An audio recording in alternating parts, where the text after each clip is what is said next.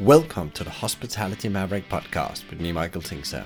We at Hospitality Mavericks are here to inspire leaders to create heart-centered and profitable businesses from the inside out, the kind that both employees and customers love and support.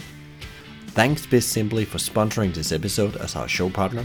And BizSimply is the all-in-one HR, workforce management, road and operations software designed and built by hospitality experts to make every shift run like clockwork. And we join forces to help the industry to find new ways to become even more innovative in how we lead our people, how we operate, how we grow our businesses, to how we serve our customers. Together we want to share strategies and tools that can make the industry thrive long term, not just survive.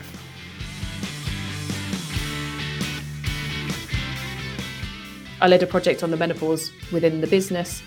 We have a duty of care to look after our people, and it was something that I realised that we were failing on, having a menopausal wife at home who was really struggling. I sort of walked into the office and was like, why is no one else mentioning this? Why is no one else struggling? As soon as you say the word, it was like a magic key. Everyone was then opening up and saying, oh, I've been struggling with this, my wife's struggling with this, my partner's struggling. So for me, it was like a massive gap that was missing in the business. So I pushed it. It's something I tend to do. I tend to go a bit rogue every now and again. I pushed back to the business, created a policy and all the work around it, and that was a sort of springboard moment. This is Kat Parsons. She has won multiple awards for her great work within diversity and inclusion. She's a speaker and she's the head of diversity, inclusion and belonging at ISS Facility Services UK and Ireland. I met Kat at an award dinner, and I was from our first encounter blown away by her energy and courage to make difficult subjects around diversity, inclusion, belonging so authentic and easy to approach for everyone. You will find out she's a true powerhouse, and you will feel that throughout our conversation. She started off with sharing her fascinating journey from health and safety in construction to her current role now in ISS as head of diversity, inclusion and belonging. And we also dive into subjects like why actually diversity, inclusion and belonging is important for organization, and what success ISS have seen from actually implementing these initiatives and how it's impacted their overall culture. She goes very specific into initiatives and programs they have implemented over the last 3 years, and actually tell exactly how the journey has been and how actually you can get started. Also, we talk about some of the challenges she still sees. There's still a long way to go, she believes, when it comes to diversity, inclusion, belonging. But actually, how do we actually get started and actually speed up the whole implementation of initiatives that actually help and support underrepresented groups in our workplace? We also hear some advice he gives to other organizations that really want to get started with this, and how actually you can start small, and then over time, little by little, they become bigger and bigger. We also talk about menopause and much more. If you like today's conversation, it would mean a world to me if you leave a review of the show on either our website, Apple Podcasts, or Spotify. The better the reviews, the better the guest, and ultimately, the better the learning is for you. This conversation will help you to start this difficult conversation, but also a very important conversation around diversity, inclusion, and belonging. Let me know what you learned tuning into this conversation.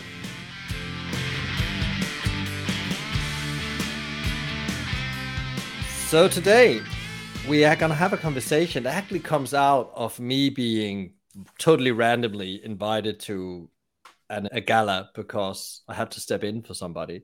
I was very happy because it was a connection with my Danish roots, and I was sent to this gala where ISS had invited me, the big facility management company. And I was sitting at a table with different people, different stakeholders, and somebody said, oh, you should have a chat with Kat. She's amazing. And then I started checking it out on LinkedIn and I thought, wow, this person is like, she's hacking LinkedIn. I don't know, like, wow, it's incredible what's going on here. And then I found out she was also talking about something that I know there has been both requests from the audience, but also something I myself have been quite involved in my journey: diversity, inclusiveness, and belonging. And actually, how do you actually do that in a company, especially in a big company? Because there's the intent, but how you do it actually. And that's why we got Kat from ISS on board today, who actually, besides she's very active on LinkedIn, she's also walking under the banner of diversity, inclusion, and belonging, and actually involved in how you actually bring this to life in the front line. So that's the vision for the conversation today. And no more talk for me. Now, welcome to the show, Kat. I'm really excited about we get this opportunity to dive into this subject. Yeah, it's something I'm very passionate about. So I'm looking forward to have the chat today. And for people to, maybe some people know ISS, but other people think, what is ISS and what do they do? And also your own journey and actually how you actually ended up to be head of diversity and inclusion and belonging. Because I don't think it's something you study for, but you No. ended up in a very unusual journey, like many people in the job and journey. So it would be great to hear a bit more about the company, but also your journey and how you actually ended and working with the diversity. Yeah. So ISS, facilities management company. We have about 30,000 people across the UK and Ireland. So it's a big company, but we're global as well. There's 500 plus clients. We're absolutely all over the place in terms of clients, from Adidas, Samsung, Lego, NHS, very broad. But yeah, my background is absolutely not in facilities management at all. And if anything, I probably didn't know what facilities management was about 3 years ago before I started in the role. So my background is construction and engineering. I went to university and studied environmental sciences. I was very passionate about changing the world for the better, cleaning up the mess that basically had been made, and regenerating land. So that was my role for 16 years, mostly focusing on oil and gas. So very health and safety focused. Obviously, we were drilling on petrol station sites and oil refineries. So if something was going to go wrong, it was really going to go wrong. But as part of that role, the health and safety side, I really enjoyed that. It was that sort of connection with people, making people open up, say, like, what's not working? Because a lot of people will just put your head down, carry on working in conditions that aren't the best. So as part of that role, I realized I had this skill for sort of connecting with people and making them open up to say, right, okay, I can fix this for you. It's within my power to change whatever it is, policy, documentation, getting different kit on site, PE, whatever it was. So I nurtured that, and that's what I enjoyed. But I'd had enough of the construction industry. It's horrendously male dominated, and it still is. It was definitely a bit of a struggle at times to progress through the business as quickly as I wanted to, and with the skill set that I thought I had. So I decided to just start completely pivot. And I knew someone at ISS already. It was a colleague I used to work with. And he said, well, come and have a look, see what you think. So I joined 3 years ago as a health and safety manager, middle management, middle of the business. Really enjoyed everything the company was doing. It's the most diverse workplace I've ever worked in, from being that sort of lone female. There was more women that were coming into the industry, but in terms of other diversity, it was really not there from a cultural point of view, anything really. So coming into this was actually quite a shock to the system, and very refreshing. So yes, I did that role for 12 months. I had a very quick promotion through to take my boss's role when he moved on, which was great. They could see the potential in me, which was fantastic. And then I led a project on the menopause within the business.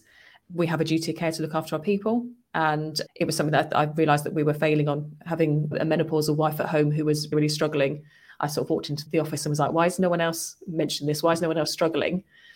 As soon as you say the word, it was like a magic key. Everyone was then opening up and saying, oh, I've been struggling with this. My wife's struggling with this. My partner's struggling. So for me, it was like a massive gap that was missing in the business. So I pushed it. It's something I tend to do. I tend to go a bit rogue every now and again. I pushed back to the business, created a policy and all the work around it. And that was a sort of springboard moment. I was asked to take on a brand new role for head of diversity, inclusion and belonging, to which I initially turned down because I didn't think I was competent to do the role. A bit of a one-trick pony was my thought at the time.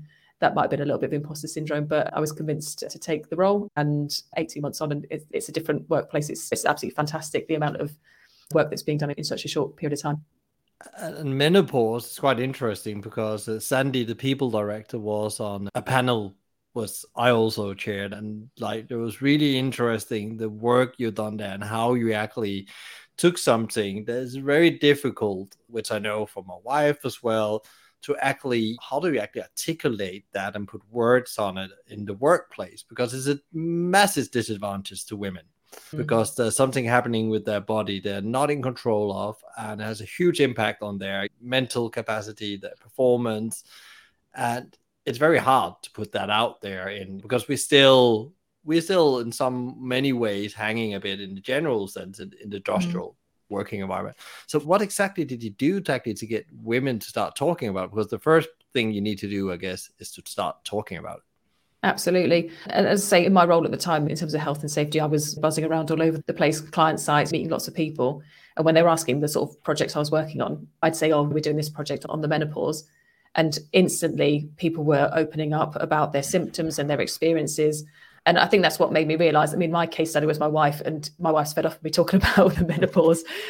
But I think for me, we were very naive at the time. I'm going to go through it at some point. My wife is probably 4 years in, but we didn't know anything about it. You're not taught it at school, particularly. You talk about your menstrual cycles, etc., that sort of hormone journey, but never the menopause.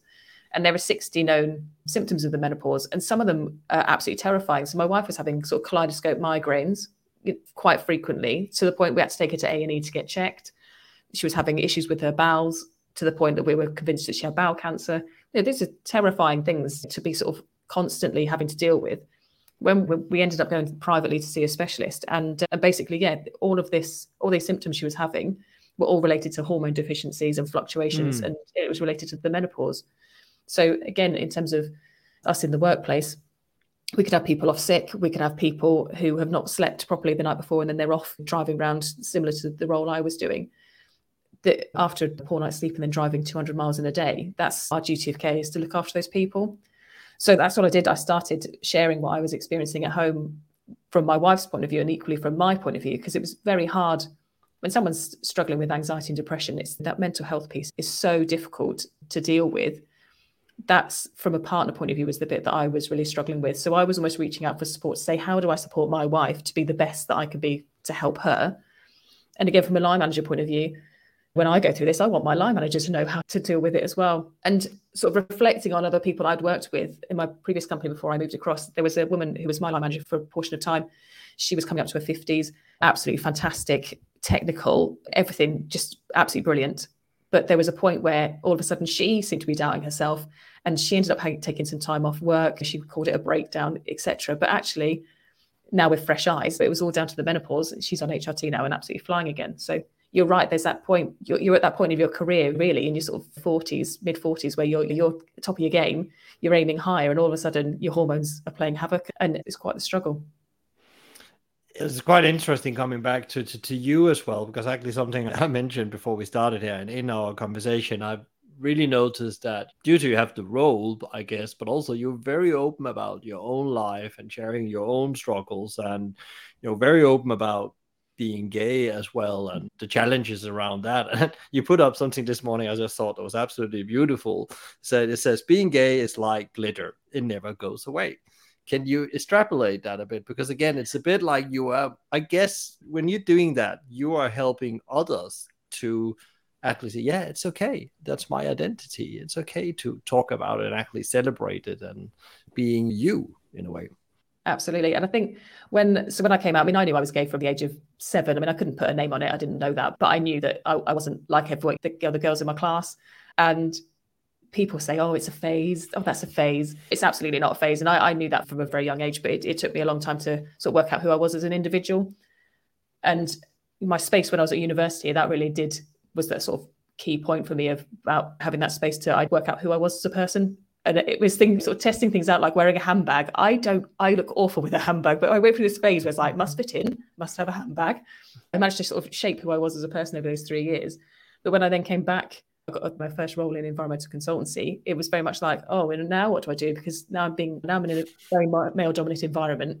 I would say partner all the time. I would never say girlfriend. So people would then add pronouns to your conversation. So if they say, what are you doing at the weekend? I say, oh, me and my partner went for a picnic. They'd say, oh, what does he do for a living? So then you were like, oh, okay, they've made an assumption. So you'd have to play along with it. And it was absolutely exhausting. You'd have to be so careful what you said, because I felt that my career potentially could be affected by them going, oh, not only is she a woman, she's gay as well. So I very much kept it under wraps, maybe to the detriment of my career. I don't know. It's something I preach all the time, is bringing your authentic self to work is the best for you and it's best for the business. So did I limit my own career early on? Potentially I did. But again, around being gay, it's very much, I call it cat flapping. You're out and then you're in, and then you're out and then you're in. I have to come out at really random times, like We ordered some double glazing a couple of years back, and the double glazing salesman asked if my husband would be joining me for the meeting. And I was like, no, but my wife will be joining me for the meetings. So it's all these sorts of things. I have to cross names off of forms. Forms are always set up for Mr. and Mrs. I'm forever having to cross out the second box so that I can put my own details in, because that's just how the forms are set up. So it has been a difficult journey. And I think now that I am very comfortable with where I am, I have a beautiful family and a beautiful wife. My position in the business is to be a very proud gay woman, and that you can reach your full potential, whoever you are. So I think for me, I shout about on a daily basis to be that role model for others who are looking for where they fit in a business. And if we take it into your role in ISS now, head of diversity, inclusion, and belonging, what is that role encompass, and what is the objectives with it, and what do you do on a day-to-day basis? If somebody was thinking out there, what is actually Kate? What does he actually do besides go and talk about it in a situation like this? Absolutely. So my role is I've never had a role like it. I basically choose what I want to do on a daily basis, but it never stops. It's absolutely constant. Just as you think you've cracked something else will pop up, or someone else's viewpoint will come in. So when this role came, obviously there was no one I was taking over from. This was sort of starting from scratch. So I took myself away for a week and got my head into a position of, what do I want the business to look like? There's a 3-year plan. So ISS are aiming to be the company of belonging by 2025. And that's something that we shout about a lot, looking at gender balance, culture, generations. There's a whole sort of suite of aims we've got in place that Margot Slattery sort of dictated, which is brilliant. There's an equivalent of me in every country for ISS now, which again is great. So she's sort of got that momentum in all countries. But for me, those targets were actually quite easy to reach. So there's a gender balance target for the SLT in the company. We've already hit the gender balance target already. So that's not a target for me. I like to be challenged. So basically I created this strategy that was, this is where we are as a baseline, but this is where I think we should be going as a company. We should really be pushing the boundaries here. And what was nice was I was, again, testing the water of how much I could get away with and how much I could get commitment for. When I presented it to our CLT, Liz Benison, it was the best meeting I've had ever, I think, where she said, that's quite good, but actually I think we could probably go even bigger. So I was being pushed to say, actually, do you know what, that is a stretch, but we can stretch that even more. We need to be the lighthouse to show others, not only in ISS, but others, how we should be doing it. I've always been told in this position that I'm pushing on an open door, and there's absolutely nothing that I've suggested that has been turned down. And I really do push quite hard on certain things, certain initiatives, partnerships, and as I say, nothing has been turned down. They're completely on board as a business, which is fantastic. So in terms of a day-to-day role, we have employee resource groups that I set up when I took over the role. There's very much around sort of nurturing of those groups to make sure that they're functioning and they have the support that they need. They are basically the voice of the business. They tell me what we need to be focusing on, basically. I test ideas on them. They provide insight, which is great. I do a lot of these sorts of events, spreading the word about what we're doing as a business. I look at policies, I look at strategies. I work with our clients, for example, to again show best practice on what we're doing, and suppliers as well. Because ISS sit quite nicely in the middle. So yes, we have our 500 plus clients, but equally we have a whole supply chain behind us as well. So I sit really nicely in the middle that I can go and do a supply chain event and tell them about how we're doing and what we're expecting from them. But equally I can then go to a client site and say, look what we're doing, and we can support you in your journey as well. Yes, as a company, you have a huge opportunity to impact a lot of people and a lot of things in the total value chain, from where the product comes from, where the products end, how it's used, and all the people on that journey, and show them actually there's a different way, and we can actually make the change that needs to happen across these things. Because I guess what you're doing as well, because I went to one of your events actually in Denmark, it was very interesting to see how many of your different stakeholders that was there, and they were quite inspired and went away from there and had to go home and ask themselves probably some questions as well. It starts with the good questions. All good change starts with the really big questions, as you said before. How is this all connected? Because you are a business, and how is that then connected? All these initiatives you're working on and strategies, and maybe you can share some of these top pillars in your strategies, how they connected to business performance. Because I guess in a way you wouldn't do this if it's not, you already said it, it's good for business, this thing. Yeah, it's good for businesses, it's good for people as well. And that very much is sort of in line with our employee value proposition, which is be who you are, become what you want, and be part of something bigger. So for me, as in terms of my journey through ISS, I am absolutely who I am. authentically so. Everything comes to work with me, including my children sometimes, which is nice. Become what you want. Again, I've navigated my way through the business to a position that my skill set is absolutely in line with. So my boss, Sandy, who did your previous event, she absolutely saw potential in me that I didn't see. So she dragged that and said, right, this is where you should be sitting. And that's why I'm in my role today. And be part of something bigger, exactly as you say. The influence we have as a business is absolutely phenomenal. So if I can make something work in the business here, that can not only go globally through ISS, but again, it goes through our clients and through our supply chain. In terms of alignment, I'm very much aligned with our social value strategy as well. It has to be. So there's someone who looks after that. But again, I link in with those to make sure our strategies are aligned. But equally, sustainability as well. It's massive in terms of the sustainability targets that we have. So it's not just I'm doing my own thing here. I've got that vision across what's happening across those other two areas as well. But equally, within the people and culture team, I could dictate that I want more female engineers in the business, for example, or more veterans in the business. That's within my gift to push as a key performance indicator. But the bit that I said when I took this role is I can make things look great and I can talk about things, but if there's no action happening, then I'm not interested. And that's very much how I am as a person. I'm not willing to polish anything that will look better than it actually is without the effort going in below. So, for example, we have a joint forces program, which is about getting veterans into the workplace. It's a fantastic initiative, and we've got some really good success stories of people coming into our business, but equally within our clients as well. So we take those people, we give them the mentorship, and we basically find them a role that suits their skill set from coming out of the forces. But again, if you don't have the culture within your business, and that's very much, I find that from my point of view as being gay, is that I know when I don't belong in a situation. If I walk into a bar and I think, no, I don't belong here, this is not a space I want to be in, that's exactly what our business is like. So if we're bringing people in, if they don't feel that sense of belonging, they're not going to be comfortable, they're not going to be themselves, they're going to cat flap like I did, and then we'll lose them in 12 months. So you put all that investment into getting someone, that key talent in the business, and they're going to say, well, actually, this is definitely not a place where I think I can thrive. The culture's not there. So for me, it's that diversity plus that inclusion equals that belonging. That's the magic that we're trying to create in the business.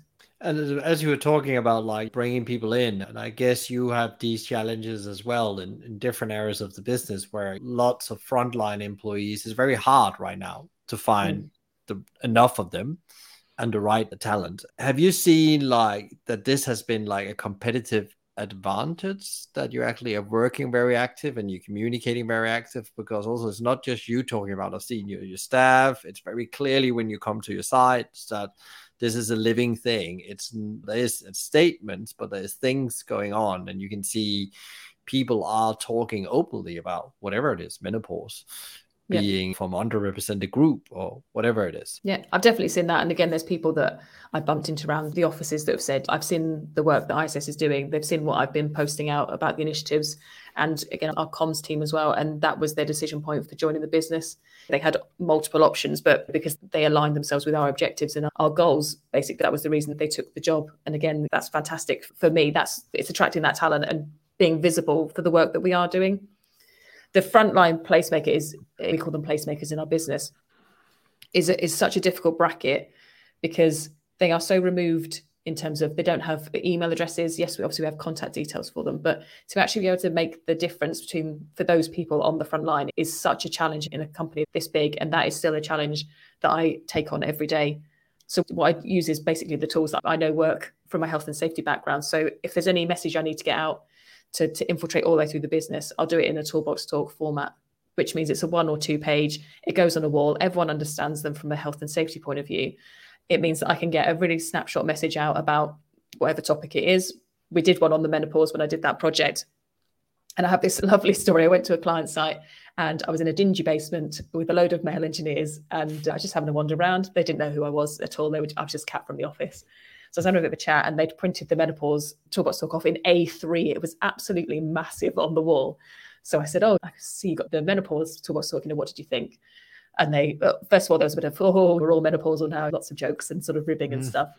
And I thought, I'm not quite sure if this has landed or not. But then within a matter of seconds, they were like, actually, I think it might have saved my marriage. My wife is really struggling. She has these episodes where she's just a complete anxious mess. I just go out, leave her alone for an hour, come back with chocolates and wine, and then hope that she's going to be all right at the end of it. So to be able to upskill people who is just a picture on a wall that obviously they've taken some note of. That's a mechanism that works. And then we've used that for prostate cancer.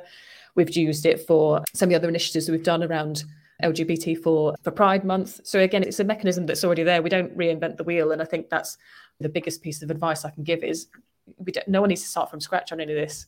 The information's out there. It's readily available from many sources. So that's what I do. I take that information, we make our own version of it or use that directly. And then that's how we get our messages out. But it's definitely a challenge, to reach those frontline staff. Well, I think it's really great to hear that actually how you actually think about implementing it is almost like it is an operational initiative. It's not just fluffy comms. It's actually how can it actually help you? And actually what you did, I thought there was a very beautiful story there where you talk about giving people life skills, because like when you give life skills, in my own experience, I have a background. I worked for McDonald's for many years, and I stayed with McDonald's because they gave me more than the technical skills. They gave me life skills, soft skills in principle. And all those are the most important skills I have in the businesses I'm involved in today is the soft skills I learned at McDonald's. There's no doubt about I owe McDonald's that. And I think when you're able to do that as an organization and you take very complex things and make them simple, and then people can dive into the complexity themselves. But it was really like you saved me. I think it saved my marriage. That's like the best feedback you can get, I guess. And I think it's about that vulnerability as well. And that's something I always say in terms of leadership skills. I'd say vulnerability is one of the top ones because, again, I talk about a variety of different things that are incredibly personal. I always talk about how horrendous my periods are. I've been through IVF. That was absolute hell as well. But I share that because I know that it's going to resonate with someone else. And I get the feedback on a daily basis, either internally or through LinkedIn, saying, thank you for saying that because I have equally struggled, or this is my experience. So you then get someone sort of offload of, this is how I'm feeling. I had someone message me. I did a post around Pride Month that was related to trans community. And someone I used to work with contacted me and said, do you know what, actually, I'm thinking of transitioning. It's so difficult, mental health, etc. So I was then allowed me to then connect him with my network to then say, right, I thank you for sharing that with me. I can give you the resources you need by connecting with other people. So for me being vulnerable, that allows other people for that space too. And that now works around our leadership team. And we've had senior leaders in the business talking about their mental health. We've got them talking about, again, menopause. We've got them talking about prostate cancer, absolutely a wide variety. And a really nice story actually is one of our MDs for banking. She did a tour around, and again, this is menopause focus as well. Her face was on a couple of the bits and pieces that I did. I asked her to talk about her experiences of being menopausal, and she was incredibly open.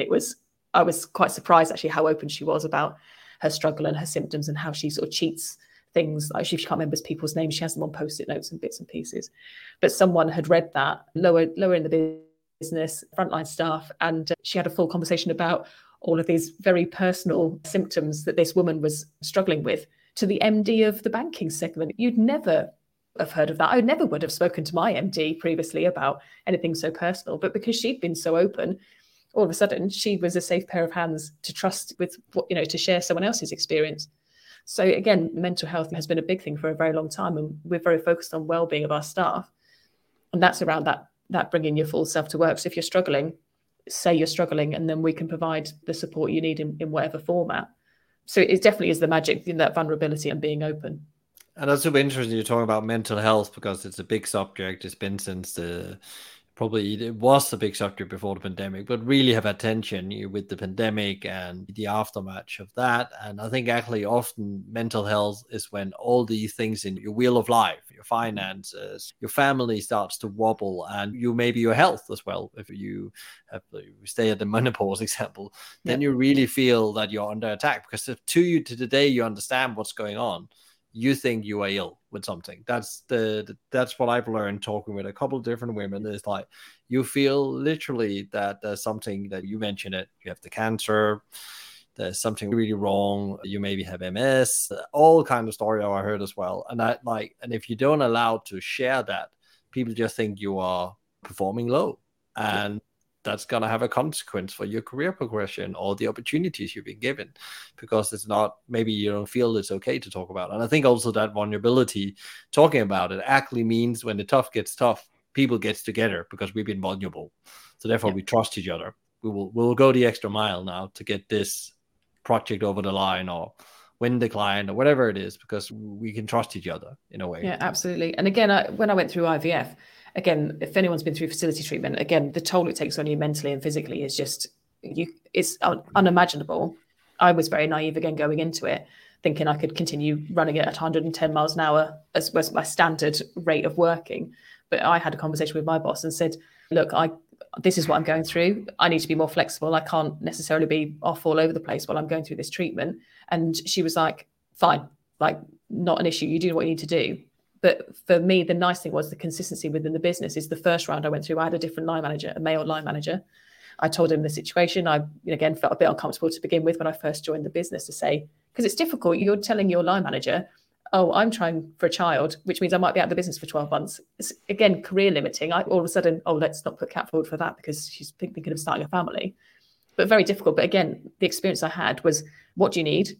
Are you looking after yourself? Let's not do that call on a Friday afternoon. How did that go? So you knew that someone cared and someone was keeping an eye. And if I can make sure that everyone has that same experience in the business, whether that be IVF, whether it be cancer treatment, whether it be whatever it is, again, you're right. I would absolutely go with the extra mile for the business when it's needed, because I know that they were looking out for me when I really needed it.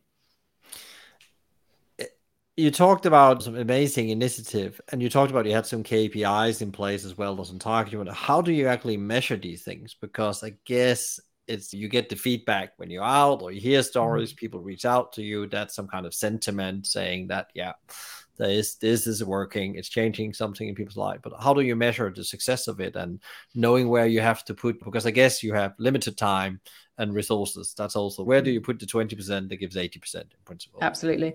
So each of our employee resource groups, they have their own individual KPIs. So I basically run them all as tiny businesses. So they have their own steer codes with co-chairs and deputy co-chairs, budgets, communications, comms. So they are like their own little machines with their own KPIs they're aiming for this year and then up to 2025. So for those ones, if they're going to put like an awareness event on, and this year has very much been about raising the awareness of our business, forming those groups so that they're solid and they're functioning. Next year, we'll tackle bigger projects, although a few has snuck into this year. But we measure things like the attendance to webinars. We had a brilliant event here this week for Armed Forces Day. So our military community put on an event. We had some guest speakers in, and it was phenomenal. The response was absolutely brilliant. The office was full. We beamed it across to our Stoke office. It was recorded as a webinar. So for us, it's working out what worked there. Was it the amount of time we gave? Was it the appeal from the guest speakers? Was it? So it's almost that sort of unpicking afterwards. Why was it such a success? And there was some fantastic food put on, because it was a tea and toast event, is how it was branded, which is very military sort of space for chatting. There's some lovely food put on as well. So again, that's always a draw to the office as well, isn't it? But again, getting people into offices, it's obviously facilities management. We need bums in the office. And that was, again, that sort of collaborative learning space where we had an absolutely packed office and clients in as well. Again, if we've run some webinars, which ones have been successful, which ones have had the really high numbers and which ones haven't. And I think it's about making sure that you're engaging with a lot of people. So for example, for International Women's Day, we're going to do the same for International Men's Day. We did an awards. So it was inspirational female leader, male ally, rising star. There was probably about 6 awards in the end. And it meant that anyone in the business could nominate anyone, any level. And we had 350 nominations, I think, in the space of a couple of weeks. Everyone who was nominated got a certificate. So LinkedIn just went absolutely ISS blue for the period of a week, where everyone was showing off their certificates that they'd got. It didn't cost us anything at all, but the recognition that you had been nominated for something was just so wonderful for everyone. We then had the awards given live on a webinar, which probably about, I think I managed to total, was probably about 700 people on the call in the end. There was offices all ringing in with groups of people. We pretty much crashed the platform we were using, because so many people wanted to know whether their person they'd nominated had won or not. There's a lovely hall of fame, etc. at the end of it. So what made that such a success is because we got the business involved. Show us your talent. Why are these people so important to you? They then got the feedback as well as part of their nomination. So that person's, not only have they had a pat on the back and a certificate to say you're being recognised, you're visible in the business, but that's what everyone wants, isn't it? Everyone wants a pat on the back, and it's that purpose and that passion that people have. But that visibility is key. You need to be seen in the business. And again, that was a platform for us to raise people up. So we're going to be doing the same thing for International Men's Day, and I'm sure it'll have exactly the same amount of impact. So that is, that's the main thing for this year. Again, that awareness piece, what is working and what is the secret sauce that actually gets people engaged in events. Yeah, and then repeat that, I guess, like any other things in Absolutely. business, it's like finding the algorithm that really works. And it's really interesting to see actually when you suddenly make people show the best version of themselves and like how interested people are in that and actually give them a voice. And I think often leadership is the most important is to be vulnerable. That's what you can do yourself. But then how do I break down the barriers to give people a voice? I called it permission to operate in principle. How do I give them permission to operate and Yeah. be themselves? Yeah. And that's what works really nicely in the ERGs as well, is that I said very early on that my face will get very boring very quickly. So now I get asked to do panel events and bits and pieces all the time. And I absolutely love doing them. But now it's a case of actually, you don't need me. You need this person over here because they chair this ERG. They are doing amazing work. Go and speak to them. So now I field out as probably about 80% of my panels to the people that they're doing the day to day. So again, from that skills side of things, it's something that they're very passionate about. It's on the side of their desk. They're going the extra mile to get this work done. Now they've got their own platform that they can say, well, this is what I'm doing. I'm leading this team. And again, that's fantastic. That's how I sort of came into this role. So give everyone else the same opportunity. If we take it out of ISS and up in the more in the meta world where we talk a bit about challenges around really getting diversity, inclusion, and belonging on the agenda, and there's lots of great things happening out there, but we all know we're not there yet. But what is like your view working with it today? Where are we? And are we close? Are we far away? In your view? I think a lot of people are on a journey on this, and that there's a lot of companies that are getting this sort of similar person to me enrolled to start to sort of strategize it and move things forward for them. Whether some of that is just an illusion or whether they actually buy into it is will remain to be seen. But I think again, we did meet in awards, and again, the people in the room that night you could feel the energy from everyone. They obviously all deserved and worked very hard to be in that room, and that's what I experience when I go to other events like that as well. For us as a business, I had conversations with senior leaders in the business who safe space environments, one-on-one, to say, look, what are your thoughts on this? You're the one that needs to be speaking this across the business. I need you to believe it so that, again, it's not just my voice. Again, it's their voice as a senior leader in the business. What was interesting was I had a conversation with one of our male MDs who said, I don't understand this gender balance thing. Like, why is this so important? Like, I just employ the best person for the job. That just so happens to be. And then when you looked at his SLT, it was all white men. I was like, but in terms of that sort of diversity of thought, I had this one-on-one. I said, be absolutely blunt with me. Tell me what your thoughts are, and we'll just have a conversation. And by the end of that chat, he was like, oh, okay. Okay, no, I understand that now. Next thing, he's on his SLT call saying, I've spoken to Kat, and actually what we need to be doing is, so to have that time where he could be very honest. And did he use the right language? No, he didn't. And did I pick him up on it? I corrected him as I went along. But he would have sat there just bubbling under the surface thinking, well, I don't understand this. I'm best person for the job. Yes, we do need to employ the best person for the job, but there needs to be that diversity within your team. So, who is on the panel with you, deciding who is the best person for the job. So that was really nice. And you can see that was then filtering through the business. And when I linked, each of the SLT members have an ERG that they're aligned to. And when I had that conversation with them and the CLT about who they were going to be aligned with, I asked them what they felt comfortable with and what they didn't feel comfortable with. So they're all like, oh, I feel comfortable with gender balance, not so sure about abilities, or happy with culture, not so happy with generations and age. When I paired them up, I gave them the one they felt least comfortable with. And they all went, oh, like, why have you done that? And again, when I took my role, Liz Benson, our CEO, said, make everyone feel as uncomfortable as possible, which is very difficult as a people pleaser to suddenly then give everyone this sort of like, oh no, what we're going to do. But what it did was it gave them all that push. So yes, they would naturally gravitate to the one that they felt comfortable with anyway, but to push them to one that they didn't feel comfortable with, push them outside their comfort zone, listen to the conversations that are happening so that they, not necessarily when they're on the meetings, I always say to them, you don't need to be filling the spaces. That's not your job. You need to listen to what's being said and then support using your power in the business, your network, to then support that message and be the voice for that group of people, whoever it is. So that for me has worked really well. Is everyone says about getting comfortable with being uncomfortable. I pushed them because they weren't going to make the jump on their own. And actually that has worked really well in our business. So that would be my recommendation to anyone is, navigate people towards the uncomfortable. Yeah, and I guess that nothing changes by being comfortable. You have to be uncomfortable, then change comes, because then you start thinking and seeing the world in a different light, or you look for different ways to solve problems in a way. So I think it gives totally sense. Yeah. What about in ISS? Because also, I guess we've talked a bit about before, there's like lots of unrepresented groups in the workforce, nationally or globally. What are you doing actually to help promote them? You talk about the veterans, where you say, Yep. okay, actually, there's actually a lot of potential there. Because they're done in the army doesn't mean they can come in and contribute in ISS. And I think that there's definitely more light on that in general with the staffing crisis. But is there any other groups where you're doing specific work to actually bring them in, give them a job, and actually give them a meaning, purpose, and an income, for that sake? Yeah, so we a lot in our NHS side of the business, our healthcare side of the business, we work with Project Search, which is about getting people with autism into the workplace. And this is one that I think is absolutely critical because my son is diagnosed autistic and ADHD. So I understand that, again, this sort of perspective from home life to then going into work life. I have to, when I talk to my kids, I have to use two very different language, like communication styles. I can tell my daughter, for example, can you let the dog out? The dog will be let out, let back in again, fed, played with, everything will be sorted. If I ask my son to let the dog out, the dog will be let out, the dog will bark at the back door because I didn't say and back in again. So again, in terms of that line management piece, I could say, oh, well, I'm not going to employ him because he's not using his initiative. Why could he not have let the dog back in? The dog was barking, the signal was there to let the dog back in. But again, in terms of how his brain works, he needed more information than I had given him. So again, from a business point of view, one way of doing things, one way of doing interview techniques are not sufficient. Again, providing questions beforehand. Yes, okay, there's an advantage. It gives everyone an advantage. They can prepare the answers.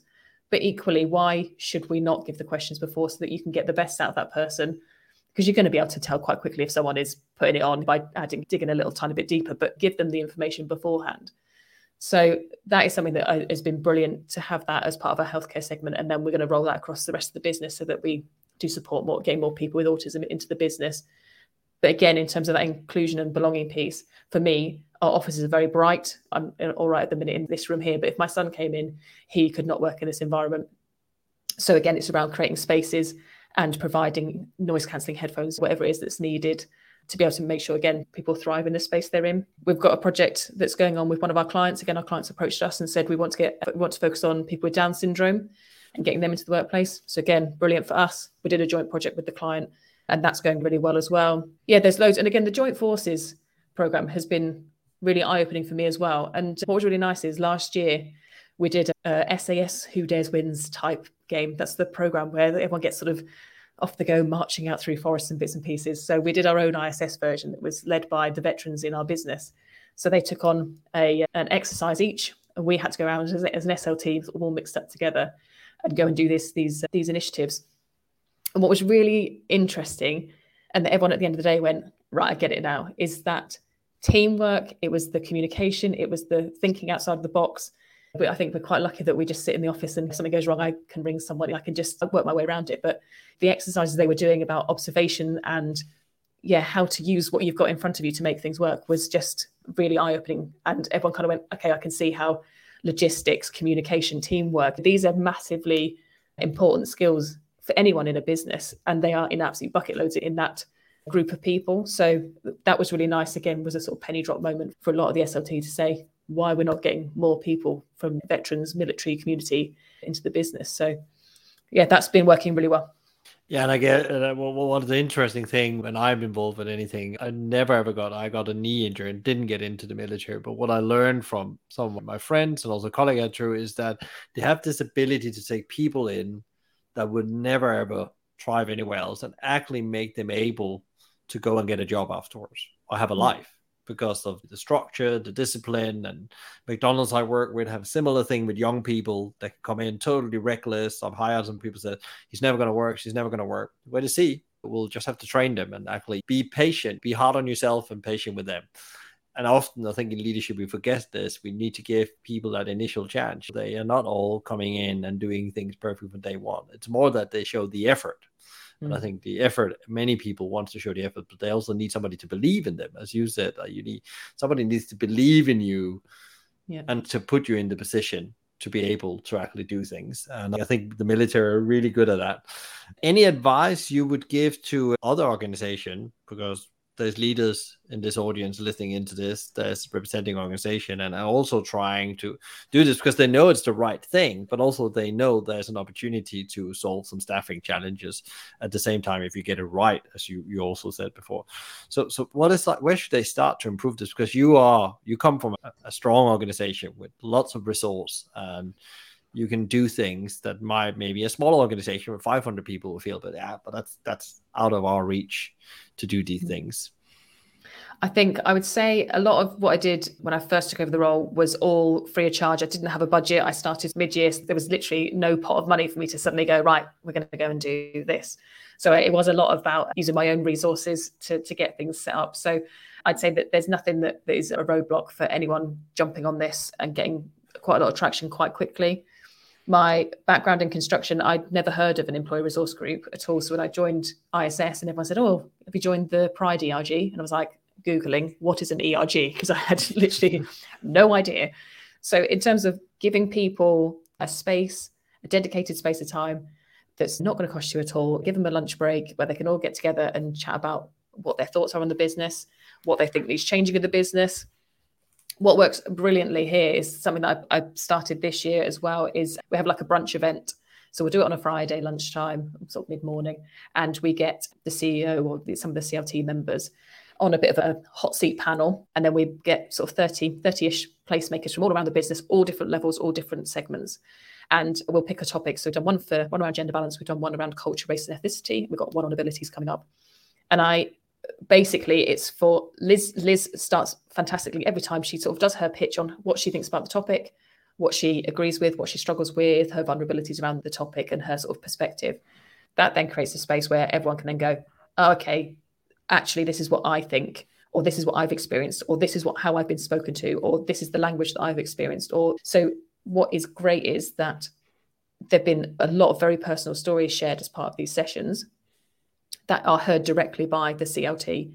So it's not filtered. I hear a lot of stuff, but again, I hear it and then I tell it on.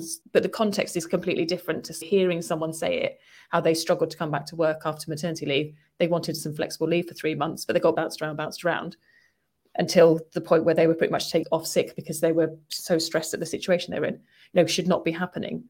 So that completely doesn't cost anything at all. It just gives people the airtime with senior people in the business to say, this is my experience of the business that I work in, because we don't see everything. We're not everywhere all the time. So that's really good. And again, in terms of your policies are those things that just sit on a SharePoint or in a folder until they are needed. And then people come out and go, okay.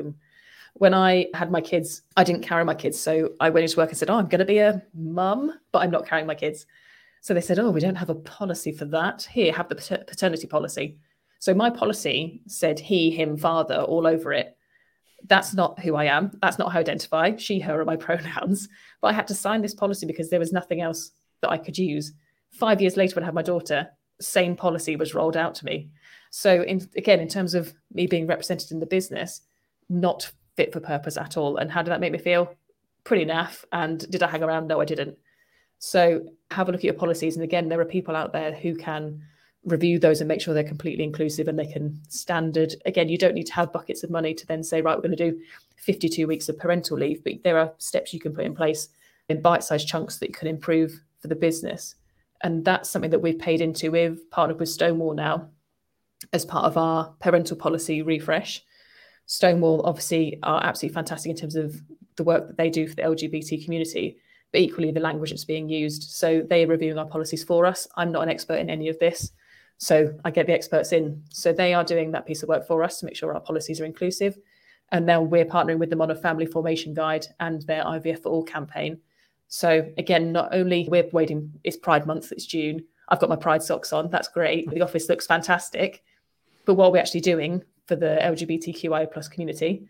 We are partnering with Stonewall and we're making a difference. So that family formation guide is basically a best practice for all businesses to say, this is what you should do to be able to support anyone who wants to start a family in their career, from fertility treatment, time off, keep in touch days, and then the support on the back end of it. And our name will be branded all over it because we believe so much in it. So I think kind of pick where you want to start, because again, diversity is massive. Yeah. You change again as a person as you go through your career. My life was very much turned upside down when I became a parent. I then sort of fell into a new category. So not only was I sort of the gay category, the woman category, the parent category, at some point I'll be a carer. It goes on, menopause, it will go on and on. So again, pick the top things that your business or your employees are saying you need to focus on, and aim for those first, and then the rest of it will naturally come. So identify those 20% that gives 80% here and now, and actually where you can get people behind as well, I guess, like, so you can have that first success and then you can build on that from there. And we say, again, something that comes out of our meetings, when we're looking at projects, we call them either speedboats or tankers. So you want to get a couple of speedboats going where you can show that there's something happening, easy wins in the business. But in the background, you need to know that there are those tankers that are chugging along that are actually going to make the bigger difference moving forward. But you've still got the action that's happening that everyone can see, but you know that the difference is in the culture is happening on those bigger projects. Yeah. Really good analogy. And it goes for everything you do in business. Often you're focusing on that big, massive change, and it never happens because you didn't actually put out your feelers or your early traction to actually validate if what you're doing is actually the right thing. And then you can still steer the big change in the right direction if it doesn't work with a small one. What is like the top goal right now where you are? What is the top goal when it comes to diversity, inclusion, and belonging right now? What is that we need to hit to get the big tanker over the line? I think it is very much around the culture of businesses. I've had a couple of people come into the office in the last couple of weeks, and they said as soon as you walk through the door, you can feel that this is a place that is a nice place to be. Yes, we've got lovely offices, but as you walk in, it's how everyone acts, it's the respect. And that is something that's key in the business, is that respect before understanding. And that's something that I bang on about on a daily basis in here. Just because you don't understand something doesn't mean to say you can't give that respect. But what's lovely for me is that, that is the feedback that I get when people come and wander around any of our sites, ISS or our client sites, is that culture is there and it's growing. We're not there yet. Yes, I've got a plan for 2025, but there's also a plan that goes beyond that as well. That again, puts that into turbo charge, I think. It is definitely a never-ending beast. There's so much to focus on to make sure that, again, the dimensions of diversity are pretty much limitless. What's best practice now might not be best practice in a year's time. So it's just making those steps for each one of those. So you're focusing on as many as you can to make that difference. But the intersectional piece is absolutely key. And that's something I always say to our ERG leads is, if it's a swimming pool and you're in your swim lane for gender balance or abilities or pride, you're still in the same swimming pool and you need to know what's happening across. So we'll do joint events. So for example, the Pride ERG are linking with our culture, race and ethnicity team for Pride Month. So we've got a nice bit around Black Pride as well. Abilities are doing something with our generations and age around family. We're bringing kids into the office, which seemed like a really good idea at the time, but I'm not quite sure how that's going to go. And again, that stemmed from the fact that I brought my kids in the summer holidays last year. No one brings their kids in. Who brings kids into an office? It's not a thing that's done. Well, mine came in for lunch. Everyone loved it. The kids loved it. And what was nice for me is that my daughter was doing you're going to London again. We never see you. You're not doing the school run. Heartstrings being pulled on. What was nice for her is that she could then see where I work, where I come to. Yeah. So if I'm in today, she'll say, well, where did you sit? Did you sit near the yellow creative room, or did you sit next to the... And I'll say, oh, this is where I was. And for her, it almost allows her to go, okay, I know where she's going. So we decided that, again, we'd do this across all of our ISS offices. People can bring their kids in on a day in the summer holidays. There's a nice little picnic. There's a bit of a treasure hunt around the offices, etc. So that not only, again, that's a massive part of our lives. We all have families of some sorts. People are bringing their dads in. People are bringing their granddads in. Bring that in so that they can see where you work. And again, we get to know each other that bit better in terms of that sort of link and that trust in each other, that this is the rest of me that you don't see behind the camera. So some lovely initiatives. That's not like, because you have to be very comfortable about yourself as a culture to do that. And then I'm not barking up a tree. I'm normally quite honest, but I thought when I had to visit an ISS site, between you and me and the audience, whoever listened to this, that this is going to be very corporate and it's going to be quite stale. That's what's like my... And I met some lovely people before then, and I thought I'm probably welcome. It's not that, but the hospitality and the interest that was in me and what I was doing, I was like, wow, okay, this is like the script book from Danny Meyer on hospitality. Like the interest that was for me, from I met the receptionist to I worked with the people in the kitchen. It didn't matter what seniority I met. there was like this genuinely feeling that actually people were interested why we were there.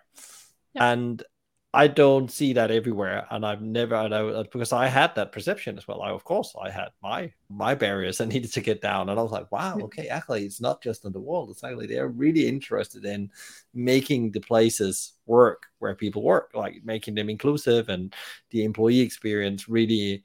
And you could feel people were free to talk with people. It's not that thing, oh, well, he's probably the senior, so I shouldn't talk to him. Yeah. And again, all over the wall, it says people make places. And that is exactly what we stand for. We know we don't have a product. That's not, we're facilities. There are buildings that sit there, but it's the people that really make it. And again, that's why we invest so much time in listening to them and making sure it's the best experience it can be for them, because then it makes the best experience for who comes through the door. Kat, another question that was on my mind, I was preparing for this, and I probably often ask guests this, but because I'm very interested in that, because you're marching under a banner. There's a difficult banner, I would say. It's a difficult challenge, and you make it feel so easy. But how do you show up like pro, and that energy you put in, and on LinkedIn and so on? How do you do that? How do you create it? Because like lots of people, how the hell is she doing that? I'm quite sure they would say, how does she find the time, the headspace, the broadband? What are your secrets? Do you have any secrets? I think this is definitely the hardest role I've done. And when I was approached about the role, I said I felt it was quite fluffy. I wasn't a very fluffy person. And Margot was like, oh my goodness. Margot Slattery, our global lead, was like, it's not fluffy. But again, I think in terms of my background, it has been project management, finance, team. It's really hard skills, and they're the ones that take you far. I think I hadn't realized actually the power of the softer skills, which is actually well within my capability to do. So I'm in a really nice position that I understand all the hard stuff and I understand all the commercials, but equally I can create those spaces where people feel safe. The issue I do have is the switch off. This is like the hardest 24/7 job I think I've had, because I am so passionate about it. And again, I do need to rein myself in. Sometimes I get reminded by my wife and kids to put my phone down quite regularly, because I have a lot to say. Now I've been given the space to be able to say, and the platform to be able to say what I want to say. Definitely, I mean, the power of LinkedIn, I mean, 12, 18 months ago, and think, oh, that's quite good, some decent messages here. It was only that when I sort of dipped my toe in and thought, well, I'm going to start sharing some bits, that it just absolutely snowballed. So yeah, it's the trick I have is making sure that I know when I need to switch off. And I have got to the point earlier this year where I had to take a holiday. I literally booked a holiday 10 days beforehand to go away and do nothing, because I had reached absolute saturation. You end up taking on a lot. I hear a lot of stories and a lot of difficult situations that people have been in, and that can quite tough. But no, I think it is about making sure I look after my own mental well-being first. But I absolutely love what I do, and I can't imagine doing anything else now. I know it very well myself. When you live your purpose and you love what you do, the stop button is very hard, and the line between what's work and what's private becomes very hard, and the rest is not something you do because there's so much to get done. And it's okay, but you also have to think about other people in that. So I really follow you on that. I think there's lots of senior people and the founders that really love the thing they're doing, really struggle with it. And sometimes it just takes you. It's like you become it, and it's very hard. But so it's finding those and actually get people to help you. I do the same as you. I have my family and friends to help me. And I have a specific friend that calls me every week and says, when are you actually off this week? Because I could work 7 days a week if I was allowed. Yeah. I don't, but if I was allowed, I would do that, because I'm very passionate about what I do as well. Yeah. So is there anything you wished I've asked you I didn't ask you? And what would that be? That's a good question. I wish that you had asked me what my proudest moment was in my ISS career. Yeah. And what is and the answer is, so last month, might have been the month before, I won a Diva Award it's Diva magazine. And it was completely unexpected, completely unexpected. I knew I'd been nominated, and it was a public vote. I had put it out on LinkedIn. I put it around our internals as well. And my wife decided she was going to attend with me. She never attends things with me. She can't think of anything worse than an evening out networking with me. But she said she wanted to attend. And we were in the car on the way there. And she said, oh, if you win, it says you need to have a speech prepared. So what are you going to say? And I said, well, I don't need to think about this because I'm not going to win.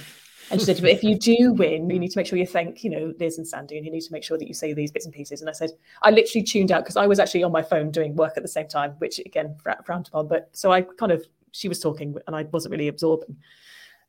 On the evening, I saw so many amazing people there that had all been nominated for different bits and pieces, some in my category. And I was having a lovely evening, and I said, I reckon I might be in a shot for highly commended, but that'll be maximum. And then my award category came up, and someone else's face came up on the screen for highly commended. And I was like, so I literally sat back in my chair. I was like, well, I'm having a lovely evening. I'm here with a brilliant group of people from ISS. There's all sorts of people in the room I can network with. And my wife's here, like, great. And then Lucy Spraggan was giving the award out, who's one of my favourite singers. She was listing off, this person was most recently on the Women to Watch list for, and then it was Women in Hospitality, Transport and Leisure. And I thought, I was on that watch list. I thought, surely no one else can be on that watch list. And I did that thing, you shuffle in your seat like, oh my goodness, I think I've won it actually. And then my face was absolutely massive on this screen. I burst into tears. My wife gave me a hug. And then I had to go up to the stage and give a speech, which I had not prepared at all, with a tear in my eye and a frog in my throat. That was, for me, totally unexpected. The caliber of people who are in that category as well, I think, really made me reflect that actually the progress in my role and the progress within the ISS within such a short period of time, for that award to be given to me and the work I've done in the business. I think that really was that was a bit of a firework as well for, right, well, if I can do that in this period of time, what can I do in another 12 months? So that's really been the sort of ramping up what do we want to aim for next, and what do I want to aim for next in my role. So yeah, that's definitely my proudest moment. Yeah, and congratulations with that. Of course, I should have asked you that question. So it's very good you hooking it up, because I think we talked about it actually previously. So I think it's a very big award if people go in and look at it, because I can remember when we had the pre-conversation to this, you just won it at that time. It was a couple of days after. I was still in shock. Yeah, you were still in shell shock, I would say, almost. Where can people connect with you? Because I'm sure there's some people out there thinking, I would love to talk with Kat, or I got really inspired, I want to know some more. How can I follow her to learn or just get inspired? Where's the best place? We already talked about LinkedIn. So I guess LinkedIn. I'm all over LinkedIn. Yeah, Kat Parsons. Yeah. And then I also am trying to delve into Instagram as well, because I had a really good call with Google a couple of months back, and they were saying about you need to communicate with people in 7 different ways, apparently, because of the generational, how everyone prefers. So I decided to try and diversify. So I'm also on Instagram. So that's Kat Parsons, ISS. If you have a look on Instagram as well. Yeah, it's called the 0 moments of truth. 11 hours of content, 7 touch points, and 4 interactions. Yeah. Great. Thank you so much, Kat, for taking out time to come and talk about diversity, inclusiveness, and also belonging, and actually what you do at ISS, but also your own personal journey, and actually what you can achieve in a little time when sometimes you get out of your comfort zone and actually do something that you never expected you could do. Yeah, absolutely. I really appreciate that you're listening in. So, if you enjoyed today's conversation, please share with others, rate or give a review, or subscribe to one of our channels, which all can be done via the website hospitalitymavericks.com. I believe that reading the right books is the key to become a better leader. So I've helped you with a curated list of some of the best books to improve yourself, others, and the organization. Find them on hospitalitymavericks.com. A big thank you to BizSimply for supporting us, bringing great insights, strategies, and tools to help leaders to become better every day. Check them out at bizsimply.com or on their socials at BizSimply or BizSimplyHQ. You can also email them directly at podcast@bizsimply.com. Thank you to Fina Charlson, who is the show producer from the podcast Collective. If you have any ideas and feedback for the show or other thoughts, reach out to me via LinkedIn or via my email, michael@hospitalitymavericks.com. I'm Michael Tinkser, and you've been listening to the Hospitality Maverick podcast show. Be Maverick.